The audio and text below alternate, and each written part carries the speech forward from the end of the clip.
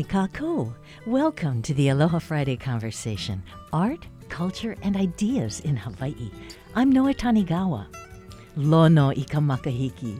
We're feeling the season now, and this hour we'll all tune into the Makahiki season a little bit more. And we'll meet a fine woodworker on Hawaii Island too, but we're starting out the day on the Valley Isle. There, the ACLU Hawaii's launched a suit against Maui County and Mayor Victorino, claiming that due process rights and constitutional protections of personal property were violated when they were removed recently at Kanaha Beach, right near Kahului. Officials are saying the, quote, intervention was sparked by concerns about health, safety, access, and wildlife in the area. Ultimately, Maui County and DLNR removed 54 vehicles and 58 tons of solid waste from Amala Place and Kanaha Beach area. Mayor Victorino says removal notices were posted weeks in advance and social services were offered. DLNR will replace a damaged perimeter fence that they say was allowing predators into the Kanaha Pond area. Now, we're going to be hearing from Jongwook Wookie Kim. Kim is legal director for the ACLU Hawaii. He arranged a conversation with one of the four plaintiffs in the suit. Sonia Davis, 64, was unsheltered and did get rental assistance housing for a year, but recently found herself back on the beach. She missed a call from her probation officer one day. That's a parole violation. Davis was found, arrested, and jailed. Yeah, like I said, I just got out of jail for probation violation. Mm-hmm. And then that's when I found out that they were doing a sweep and that we have 5 days to be out of there. My sister, she had her stuffs over there too, but she went to Honolulu and visit with her daughter, and my niece went in Malama for drug treatment. And so I was responsible for their stuff. And because we only had 5 days, I had no vehicle to move anything. And I had no place to take all the stuff. So I was told if I still be there, that I would get arrested. So when they came, I just took what I could and left. Where are your belongings now? All gone. They took everything. Do they give you a receipt or something for it? They do that on Oʻahu. That tells you that you can claim the items at a certain time and place? No, they never give us anything. But I know they came in with a dump truck. Some people tried to go back for their things, but there were cops all over the place telling everybody they have to leave. And go where? They didn't even tell us where to go. We just left. We went to another park. Now we're at Kanaha's, but I'm in the park now. We stay here during the day, and then nighttime we go to KCC Park, and then we sleep outside by the gate. And then in the morning, we come back in over here. A few of you do that? Everybody else is all scattered. I don't know where everybody else went, but there's like maybe 20 of us to come in and out. What would you like to have happen, Sonia? I would love to get into one place, but I also watching my niece's dog. She is in treatment, and so it's hard with all these dogs I have. Is there temporary shelter where pets are allowed on your island? They are, but it's already full. Are you working with a social worker on getting a place, Sonia? Yes, right now I'm waiting for meet with the Care Hawaii, and they're going to help me get into housing. I've done that before through Family Life Center, but that was only a temporary place. So I just got to stay there for a year, and then I was back on the streets again. Sonia, your experiences, you've been through so much. Wait now. I know. And now you have your nieces. Is it just Yes. 2 dogs? No, she have 3. I have 2. She said, please, Auntie, whatever you do, don't give up my dogs. Okay, Sonia, so what's the way out here? What are you seeing ahead? Right now, I'm waiting because I was in jail. They stopped my Social Security and my medical. So I'm waiting to get reinstated with my Social Security. That's the only income I have. Where are you getting your mail? My grandson's place. Okay, so you are getting your mail. Yes. Sonia, okay. We're coming up on the holidays now and everything. What's that like on the street? We just learn to survive out here and take it one day at a time and do the best we can. And it is hard, but like I said, if we can get a place where I can keep the dogs, that would be great. It's not like I don't want to go into one place. It's just that they just don't want to accept dogs everywhere. Mm-hmm. You need to get a place like on a farm or something, on some kind of egg lot. Okay. Thank you so much, Sonia. Thank you, Noi. Okay. Now, Wookie, what is the case that ACLU is bringing here? So this case is at its core about ensuring that houseless people, that their constitutional rights are being respected. Just because they are living in public spaces does not mean that they forfeit many of the rights that we all have and take for granted. Specifically here, what happened was the state decided that houseless people's personal property and belongings were not worthy of the same protections that housed people's property are granted every single day.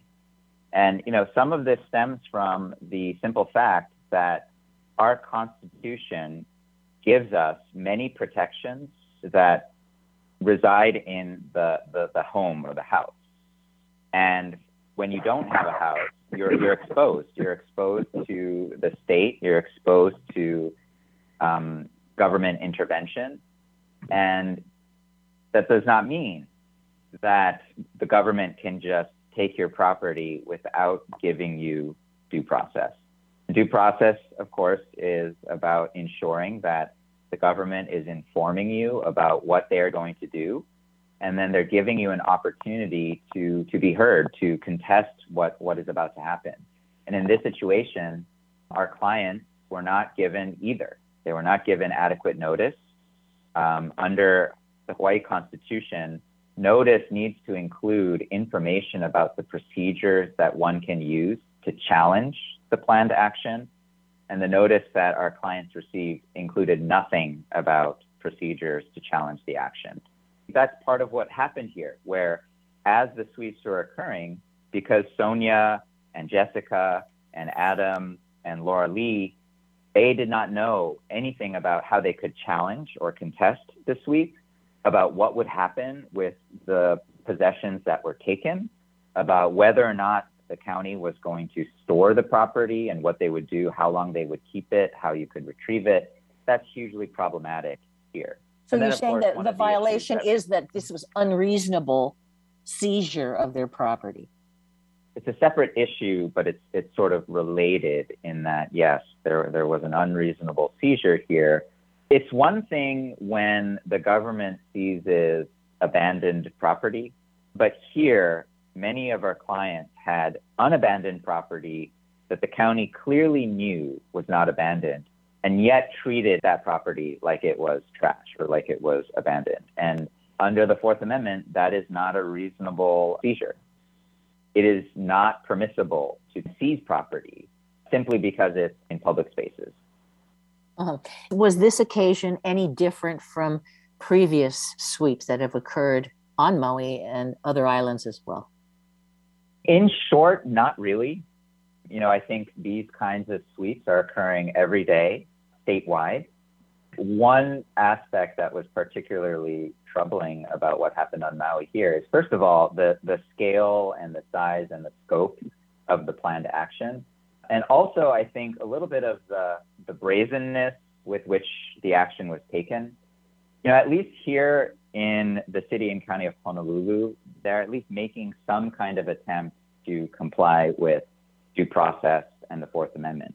We don't think that Honolulu's system is adequate or appropriate or just. But I think what's particularly concerning about Maui is that it's basically the Wild West. No one knows what procedures are being followed.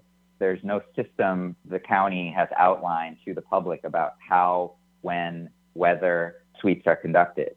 That was one of the reasons why we decided to intervene in this particular instance. I see. I spoke with one of the service providers on Maui, and she was really feeling like this suit could, in fact, impede delivery of services for houseless on Maui. Maybe, Sonia, you can share a little bit about how the sweep makes it harder to get services. How, if you are a service provider, are you even able to connect if you don't know where that person is? Could I ask you about that, Sonia? Were many of the people there at Kanaha working? At least half of the people there had jobs. When they did the sweeps at harbors and other places, then everybody started coming where we was at. Now it's harder because my car is illegal and I don't have license, and I have to drive it on the road to get to a place where we can be safe and not going to be harassed. Oh, and you could still be ticketed anytime. Yes, and I'm on the probation, and I cannot afford to, because it would be a violation probation. You can't stay where you are. It's very dangerous to go anywhere. Yeah, that's why I felt safe where we were staying at, because I don't have to drive far. I don't have to go on the main road. I just come into the park. One message or one point that gets lost in the debate is that doing these sweeps does not help. The sweep has done nothing to help Sonia or any of her fellow residents get back on their feet. If anything, it's making it even harder to get back on their feet. And so the solution is, first of all, to think about an approach that doesn't rely first on policing and criminal enforcement to, quote unquote, address houselessness. And really, it's to think more broadly about what other ways are there to address this really deep-seated problem. Wookie Kim, Legal Director, ACLU Hawaii, with Sonia Davis, a plaintiff in a suit claiming that Maui County and Mayor Victorino violated due process rights and constitutional property protections. The mayor has previously claimed otherwise, and a spokesperson says the County of Maui does not comment on pending litigation.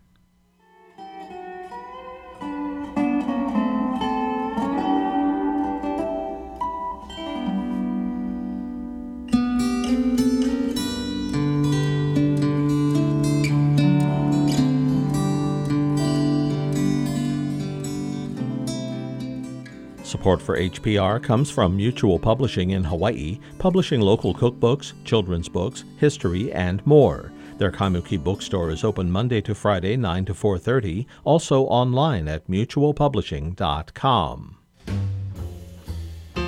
Inflation is at its highest level in 30 years. Auto prices and gasoline prices are especially high, and the president had better do something about it. But what can he do?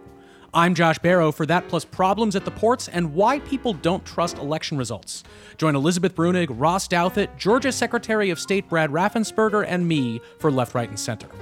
Beginning this evening at 7, following All Songs Considered.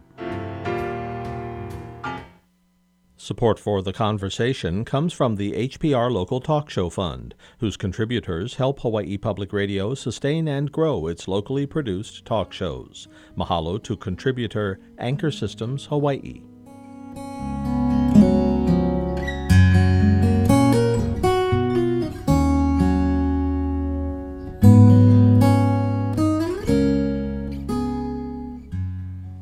Restrictions are loosening just in time for Hawaii's Wood Show 2021. It's that rare show where the trees of Hawaii actually come to you. Hawaii's woodworkers, carvers, and turners are a formidable bunch in this state, and the student category has really been incredibly inventive lately. The pieces include movement, light, secret compartments. It's a fun part of that show. Forester Irene Sprecher is with Forest Solutions on Hawaii Island, and she juried the 2020 Hawaii Wood Show. She knows a lot about the state's forest products. Hawaii has a forest product industry. It's not like you see on the mainland, but we do have one, and there's so much more potential for it to grow, especially as we think about how do we live more sustainably. Maybe we'll never be able to get away from wood imported from the mainland, but there's definitely both an interest and an opportunity to be able to do more with Hawaii grown wood here in the islands. How would that happen? And could bamboo be a part of that, maybe? Yeah, I know folks that are growing bamboo for timber that you can use in houses. There's some policy work that probably needs to be done that could help us facilitate it a little bit faster. But I think we're at a point right now where, we've been making investments in planting trees for decades and decades. And right now, and probably in the next 10, 15, 20 years, we're kind of getting at a point that we've got this planted resources that's ready to be utilized. So that next piece is, how do we get people who understand management and utilization of forest resources? How do we bring in those facilities that we need and the companion industries associated with that in order to be able to take it to that next level? Like, how do we get a more sophisticated lumber sawmill or a veneer mill? We really have to plan for the infrastructure to make use of this resource now.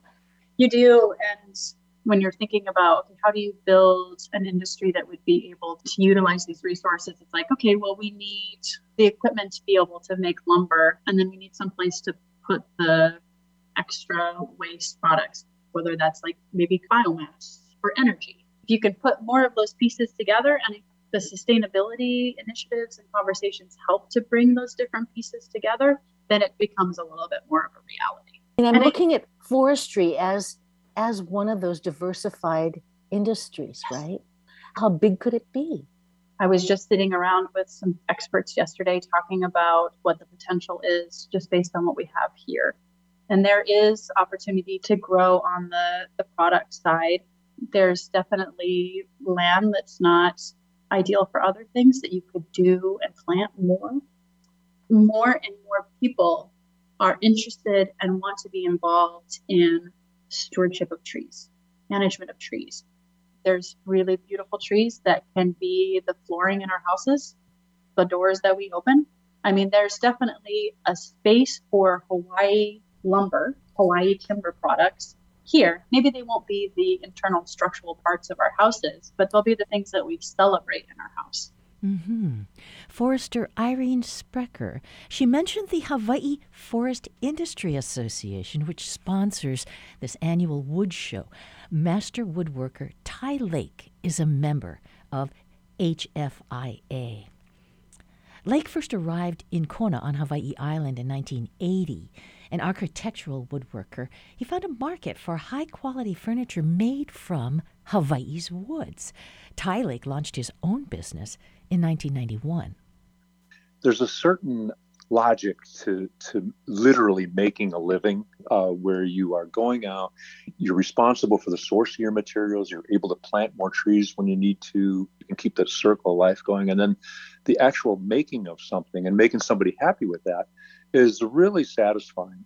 I wish more people had opportunities to do this sort of thing for a living. That's one of the focuses of HFIA is keeping more educational opportunities available and trying to make that accessible. Tell us what this particular medium is like. Why do you like it? Every day is like Christmas. You open up a log and you really don't know what's going to be in there. The wood itself suggests to you like, wow, this should really be a dining table, or this is picture frames, or could be a really cool table if we just cut it this way or that way. And you really have to respect each and every piece that comes off the mill in Hawaii, especially because the grain's so wild. So I like that challenge. I like that kind of surprise of seeing what's in there. And then the medium itself. It takes a really wide skill set to be a woodworker. You have to know about your motors and cutters and all kinds of things and your business and whatnot. So I find that it keeps me on the edge of my seat. It really engages me from a design point of view, academically, the history of it. It's a very wide experience for me. In terms of the material, what have you found you need to know, in terms of wood itself? Yeah, there's a lot of rules because we are a crossroads here, because people fall in love with Hawaii, want to take something home. You might have a piece going to Reno, Nevada or Dubai or wherever. So there's a lot of rules that govern responsible woodworking. You have to allow for the movement of furniture across different climate zones. You have to prepare your material properly. You have to dry it right. You can't rush things. Joinery is all traditional. These things have been worked out for hundreds of years. You can't cheat. You have to do everything just right. Yeah, you have to pay attention to the rules and care for your material. make sure it's properly dried, properly seasoned. Then, like I said, you just don't cheat. Mm.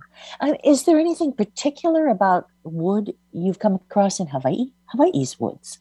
Oh, this is heaven. This is an amazing place for woods. How so? We have a diversity of species here like no place else on the planet. I mean, I'm looking out my window right now. Here's a Norfolk Island pine. Here's a pheasantwood from Thailand. Here's a lychee from China. Here's I'm just looking around my yard here. And each one of these woods has unique properties, and a lot of them are extraordinarily beautiful. Like, people generally don't see lychee wood, but here's one that's got to be pruned, How do you open the wood up? So everybody knows what a tree looks like. Well, you got to connect the dots between that and a board. So we drop it into sections that we can handle. Longitudinally, or you cut it like a celery across ways? Lengthwise. Well, it depends on what you're making now. If you're making bowls, you'll be cutting it into blocks that'll fit onto your lathe and, roughly square bowl shape, and then make them round. For furniture, we're looking for matching grains. We're looking for tabletops. So we're cutting it lengthwise. And that's done with either on-site with a large chainsaw, or we get these over to what we call band mills. These are horizontal band saws that will take one slice, like a bread slicer, just one after another, going down through the log. You and I could be looking at the same insides and thinking very different things. What do you look for? A lot of times we're looking for what the wood is saying. As you cut through a tree, it's like cutting into a river. It's just the way the grains go. And so each board you take off is going to reveal a different pattern. And sometimes you look at that pattern, you go, oh my God, that's a perfect hall table. Or geez, two of those together would be an ideal dining table. The wood itself drives a lot of my creative process. Each slab kind of will reveal what it wants to be. And if you're lucky, you get to listen to that and go ahead and follow it through into a finished piece. Is Hawaii wood special in some way? I mean, okay, there's a variety here. There's a variety, but also a lot of these woods are not from here originally. And Hawaii, as you know, has all these different climate zones, right? So depending on how much moisture and how much sunshine and how much soil there is, trees will grow differently here. So for instance, on Kona side, our monkey pod will have much darker to black streaks running through it because the conditions are a little more severe here. Hilo side, it's a more brown, more consistent looking wood. Same thing with mango. If the mango can grow all the way from the ocean up to about 2,000 feet here. And the higher elevation ones are a little more stressed. So that shows up in the grain with more color, with more curl, we call it, figure. Each little climate zone produces a slight variation on the kind of wood that you're going to get. Keeps it really interesting. I see. I wish I could give people a good picture of the kind of work that you do, because yes, there are broad areas that really do seem to respect the grain, broad areas of that. And then you will come to some fine points, and very often the legs of your things taper. The corners of things come to almost tenuous points, and yet they work. They hold everything up. I mean, this is kind of a different design thing you're also pursuing, Ty. Well, you try. I say you see what the wood is suggesting, and you work with that. I had the experience just a couple of days ago. Is I needed to get up on my workbench, and I'm using a little stool that I built with my father 64 years ago.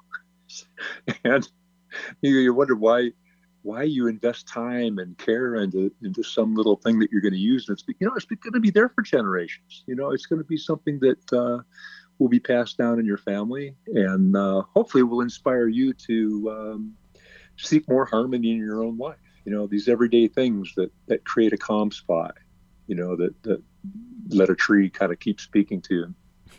Fun to think about it that way.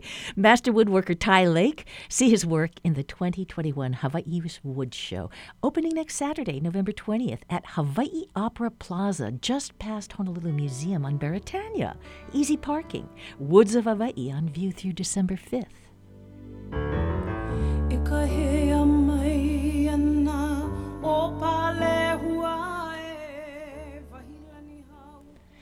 Now we're heading for a visit with artist-philanthropist Taiji Terasaki. He worked in the design field and for various nonprofits and was fathering his children before committing deeply to art in the last several years. We're visiting now for an example of what it's like to feel switched on about producing work. I mean, there's kind of a Willy Wonka feeling in Terasaki's high-ceilinged glass studio there in Wailupe. It's surrounded by sustainable taro and aquaculture landscaping. And in the studio, several people are busy over desks and light tables. We walk over to maybe a 6-foot square wall sculpture that Terasaki made in response to the January assault on the Capitol in Washington, D.C. We can see strips of images that are woven and undulating all the way through that piece. So I think from the beginning when I started working seriously in art, I tried to respond immediately to things that are happening. And so the insurrection, of course, occurred. And, we haven't realized all the implications of it all. But even though I don't always have the facts and everything, I try to construct art. Within 2 weeks, I forgot now. It could have been a little longer, but really? How did it take shape? How did it take shape? So it's woven with the painting on the Capitol of George Washington. And that painting is about democracy, actually. It's kind of that Sistine Chapel effect, yes. Because it's like the orb of the sun in the center, and these angelic people appear to be floating in clouds. Yes. So and you've woven that. Woven with the people that attacked the Capitol. This was our first piece, which we decided to try to do an AR piece. So there's a little QR code there, and we we learned how to do that. Wait a minute. So what was the idea? The paper weaving is inside. Actually, this is metal. So this is also something we tried.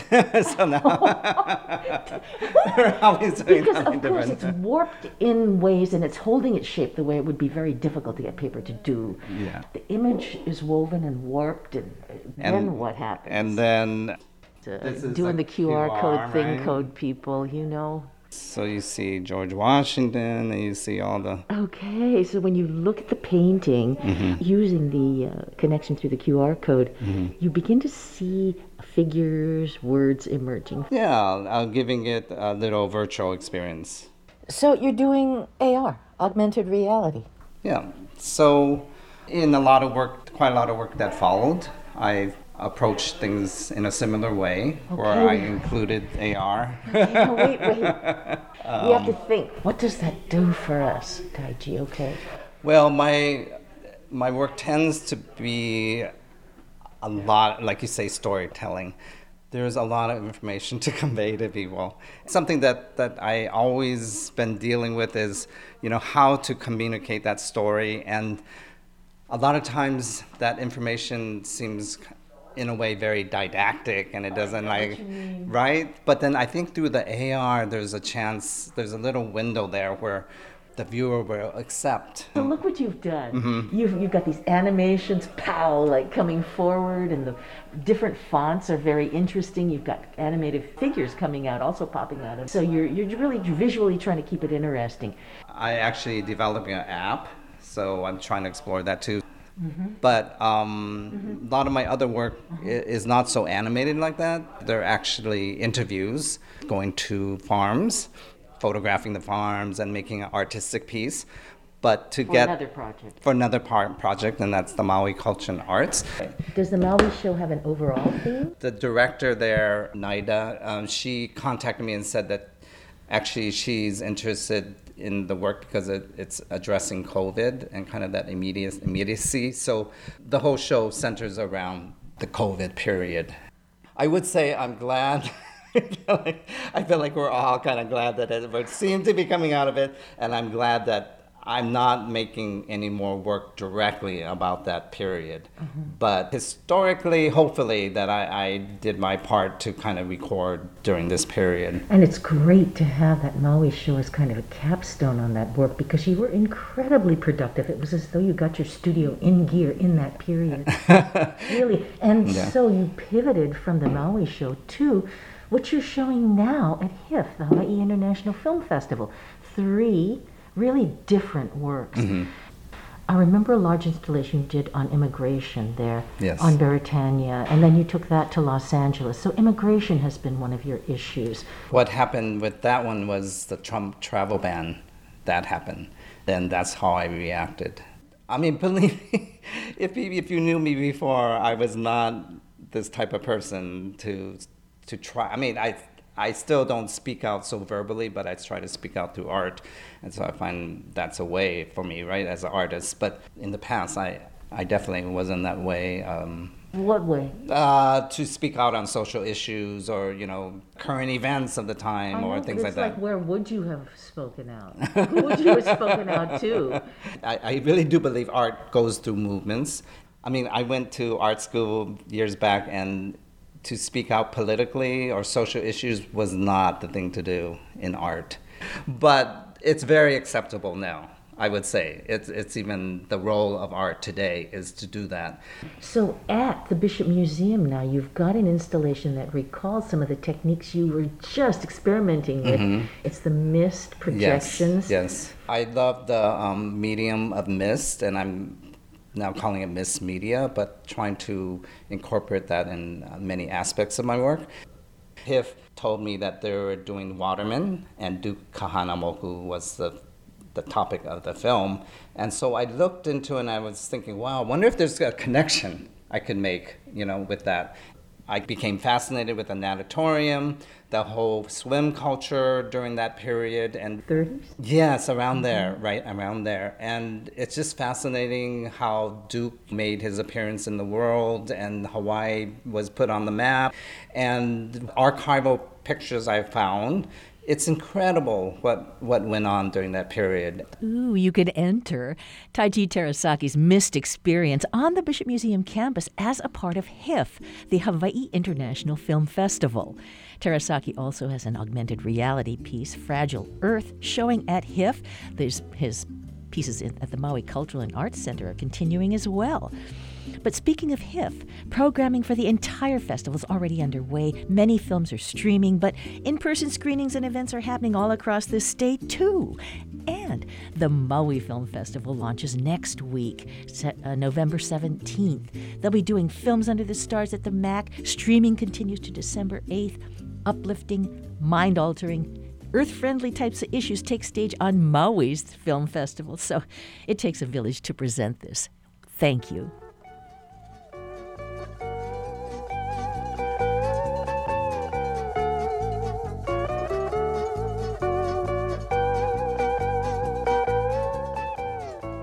Support for Hawaii Public Radio comes from PAR Hawaii, whose nearly 700 employees help to keep Hawaii on the move with more than 100 hele and 76 gas stations on Oʻahu, Maui, and Hawaii Island.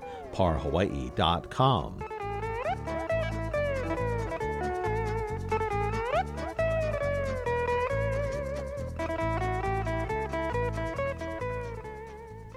We all feel it. Summer flowers are gone, days are way shorter, and there's a nip in the breeze. We're in Hawaii's Makahiki season.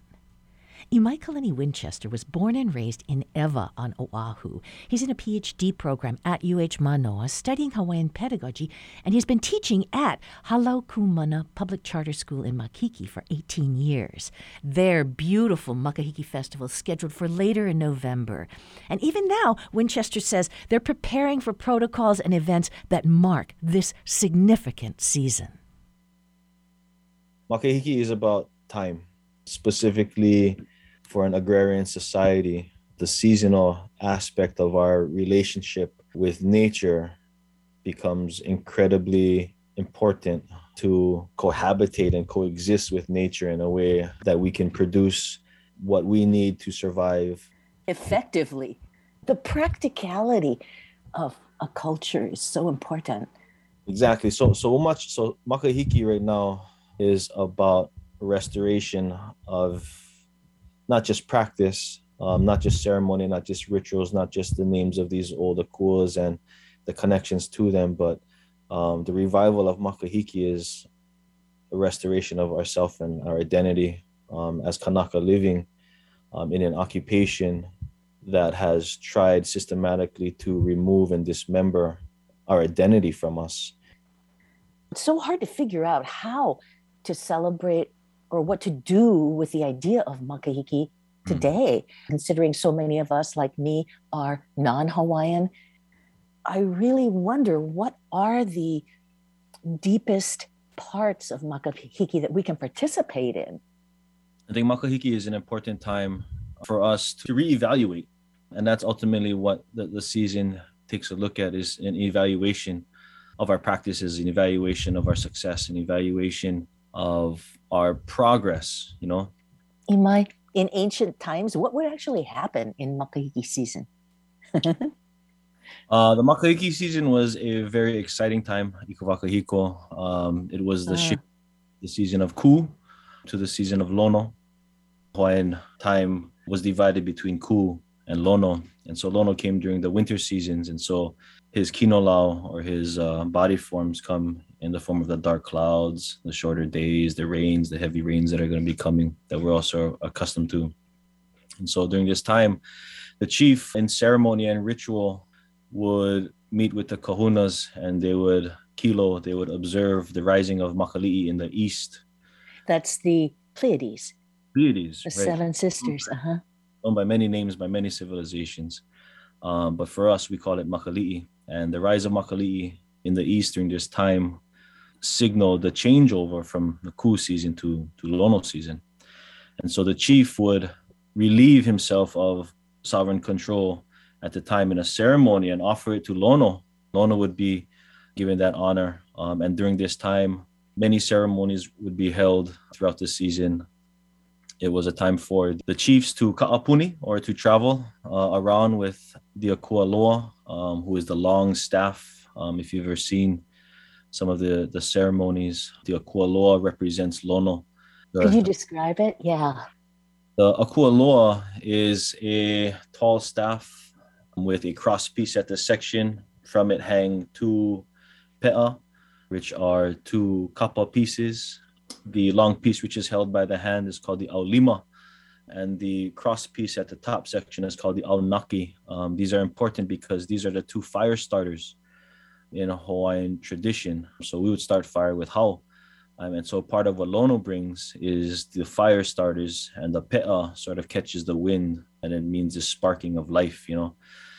And so Lono would be draped with lei, with hulu, specifically that of the kaupu bird, who would be representative of famine, to remind the people and the chief to avoid bad decisions that would lead us ultimately to famine. And our people faced famine, which is why Lono and the celebration of Makahiki was such an important event, because it was the culmination of the year's work, the year's bounty, the harvest. It was offered to the god Lono in many ritual ceremonies.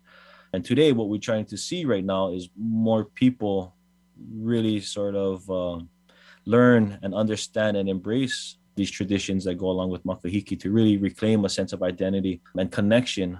You see lots of kids start playing these games, these traditional ancient games would, in old days, prepare the people and to identify the great athletes, the great warriors, the great poets, the great orators in these grand celebrations that would be presented to the chief, to the community during a time of Lono. And some people will say that, you know, during this time, it's an evaluation of the wealth and the well-being of the society, of that community, of the king himself, and the way that he rules, because ultimately a good chief is a chief who can feed many. These are the times during the season of Lono, the season of healing and peace and community, to really celebrate the collective work, the collective responsibilities that the society shares.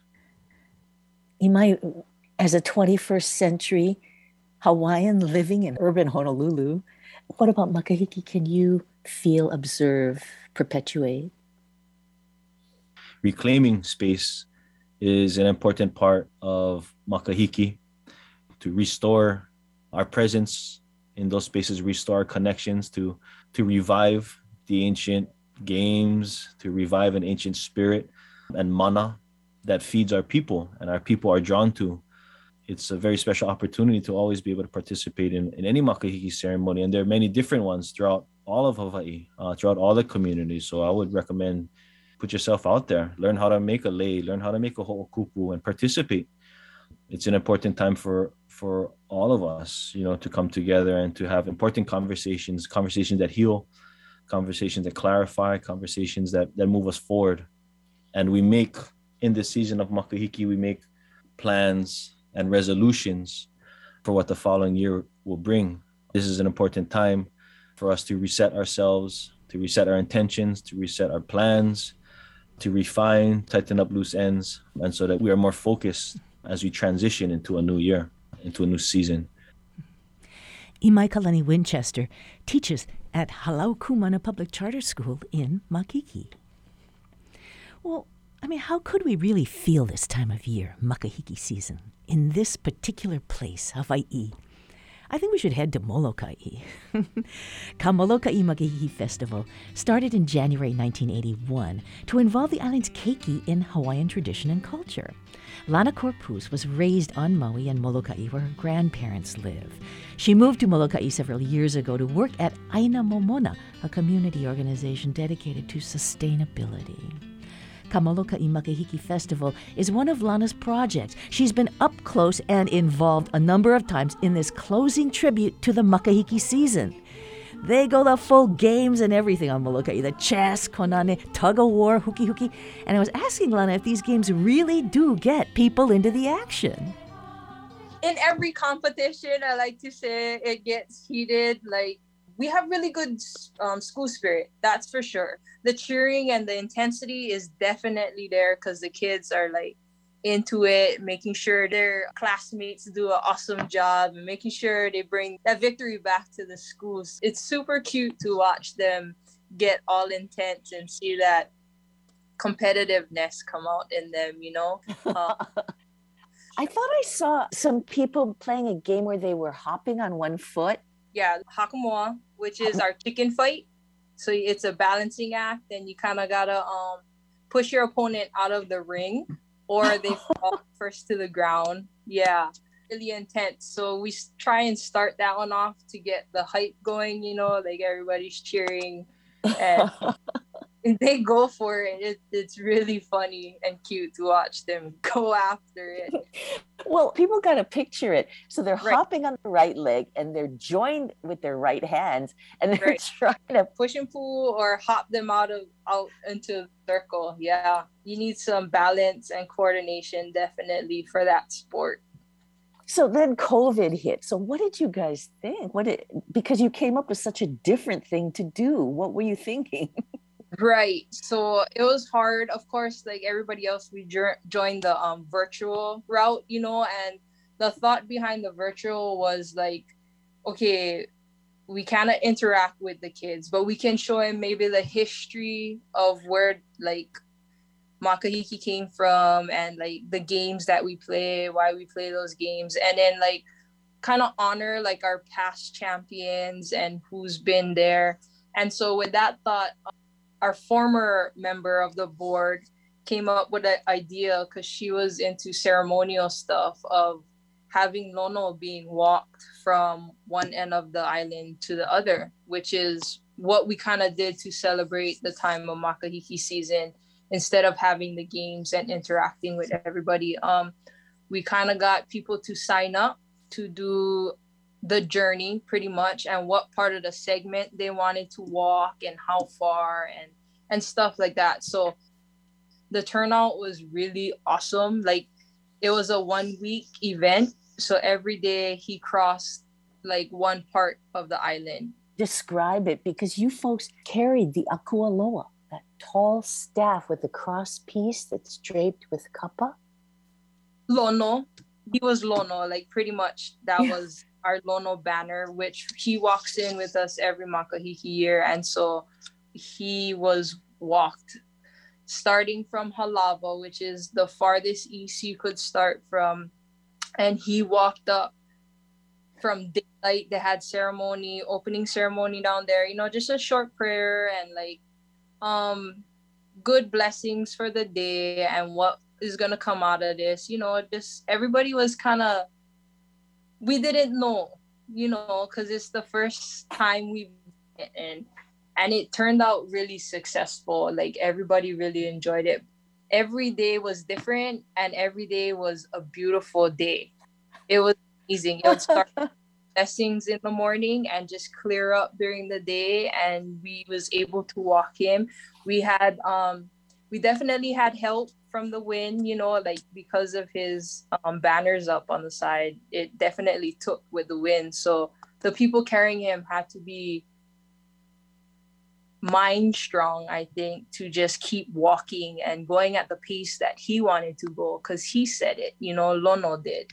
When I say he, it was really, there's a connection for sure. There's some spiritual stuff and feelings you could definitely feel while you're walking with him and going through that.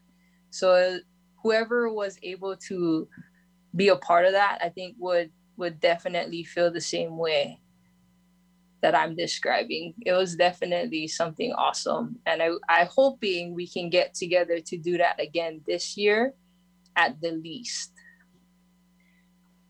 What are some of the thoughts that you had walking with Lono on the road? I wasn't there the whole way because it took a week to get him from one end to the other. We could probably do it like that journey in 2 days, but I think the stopping and spending the night at certain ahupua'a and districts and whoever wanted to host him for that night, you know, like I think that made a difference because he was able to settle down and take a break as well. Just having him take that journey was something else. Like I can't even describe it. I think you have to be a part of it to feel it. It was amazing. And to share that with people who cared and felt the same way made it a much better journey with like a lot more power to it, you know? I did the last journey with him because he spent the night at my grandparents' house and he just felt like at home, to be honest. Like we brought him in the house and he just hung out with us and everybody just, you know, kind of talked stories and mellow and reminisced about like the old Makahiki and when it first started and how we got to this point. And so the morning he was to do his final leg, which was from Ho'olihua all the way down to Haleolono. That morning was very calm, a nice light rain. Everybody came through and said their pules to have a beautiful day. And we started walking and it was just this nice overcast with beautiful rainbow right over as we just started. There was an interesting part because we was coming down the hill and there's pastures and the horses, like their reaction to Lono was just something very unique. They came up to the fence and they were just going crazy, like bucking and jumping up and down and like kind of acknowledging him too. Like it was cool for sure. Super cool. But we made it and we walked him all the way up Mauna Loa Hill, all the way to the west side, down to the beach. You know, it was a journey for sure, but he made it. And he wanted to get there because the wind started picking up at the top of Mauna Loa. It's like, hey, don't quit now. We're almost there. You know, like everybody was kind of hurting going up that incline. So the winds picked up and he's like, come on, let's go stopping now. We're almost there. So it was really cool. Along the way, we did gather ho'okupu from people who wanted to present. So starting from the east, we stopped at the school on the east end and they gave their ho'okupu and their chants. And in town in Kaunakakai, we stopped at Kaunakakai school and they gave their oli and their ho'okupu. So everybody's ho'okupu was brought to the end of his journey, which is down Haleolono. And we set sail a va'a, a canoe with him on top and all of the ho'okupu and just sent him off. And it was beautiful. It was calm. And for some reason, when they let him off, he just cruised right next to the boat. He just hung out like next to us. And we kind of had to tell him like, okay, it's your time. Like we mahalo you, you know, we're ready. So after that, the dolphins came in, they gave their presents and that was it. He was on his way. So it was definitely a connection with the spiritual true Lono. It was beautiful, I must say. It was pretty awesome. Awesome experience. Oh, mahalo Molokaʻi for doing that. Lana Corpus, mahalo. What you folks doing this morning, huh? At Aina Momona, this gorgeous Aloha Friday. Let's all get in the swing here. Miley swing with the son of Molokaʻi, George Helm. As president of the Protect Kaho'olawe Ohana, Helm helped shape Hawaii's sovereignty movement before he was lost at sea off Kaho'olawe in March 1977. 26 years old, George Helm, the year before he disappeared. Sweet and lovely Keona Otamaile. Oh, ipuke ala hino shui kapili poli. Nanea evalea elwana sa uilaila. Niki o kike ina toku mai kapalili.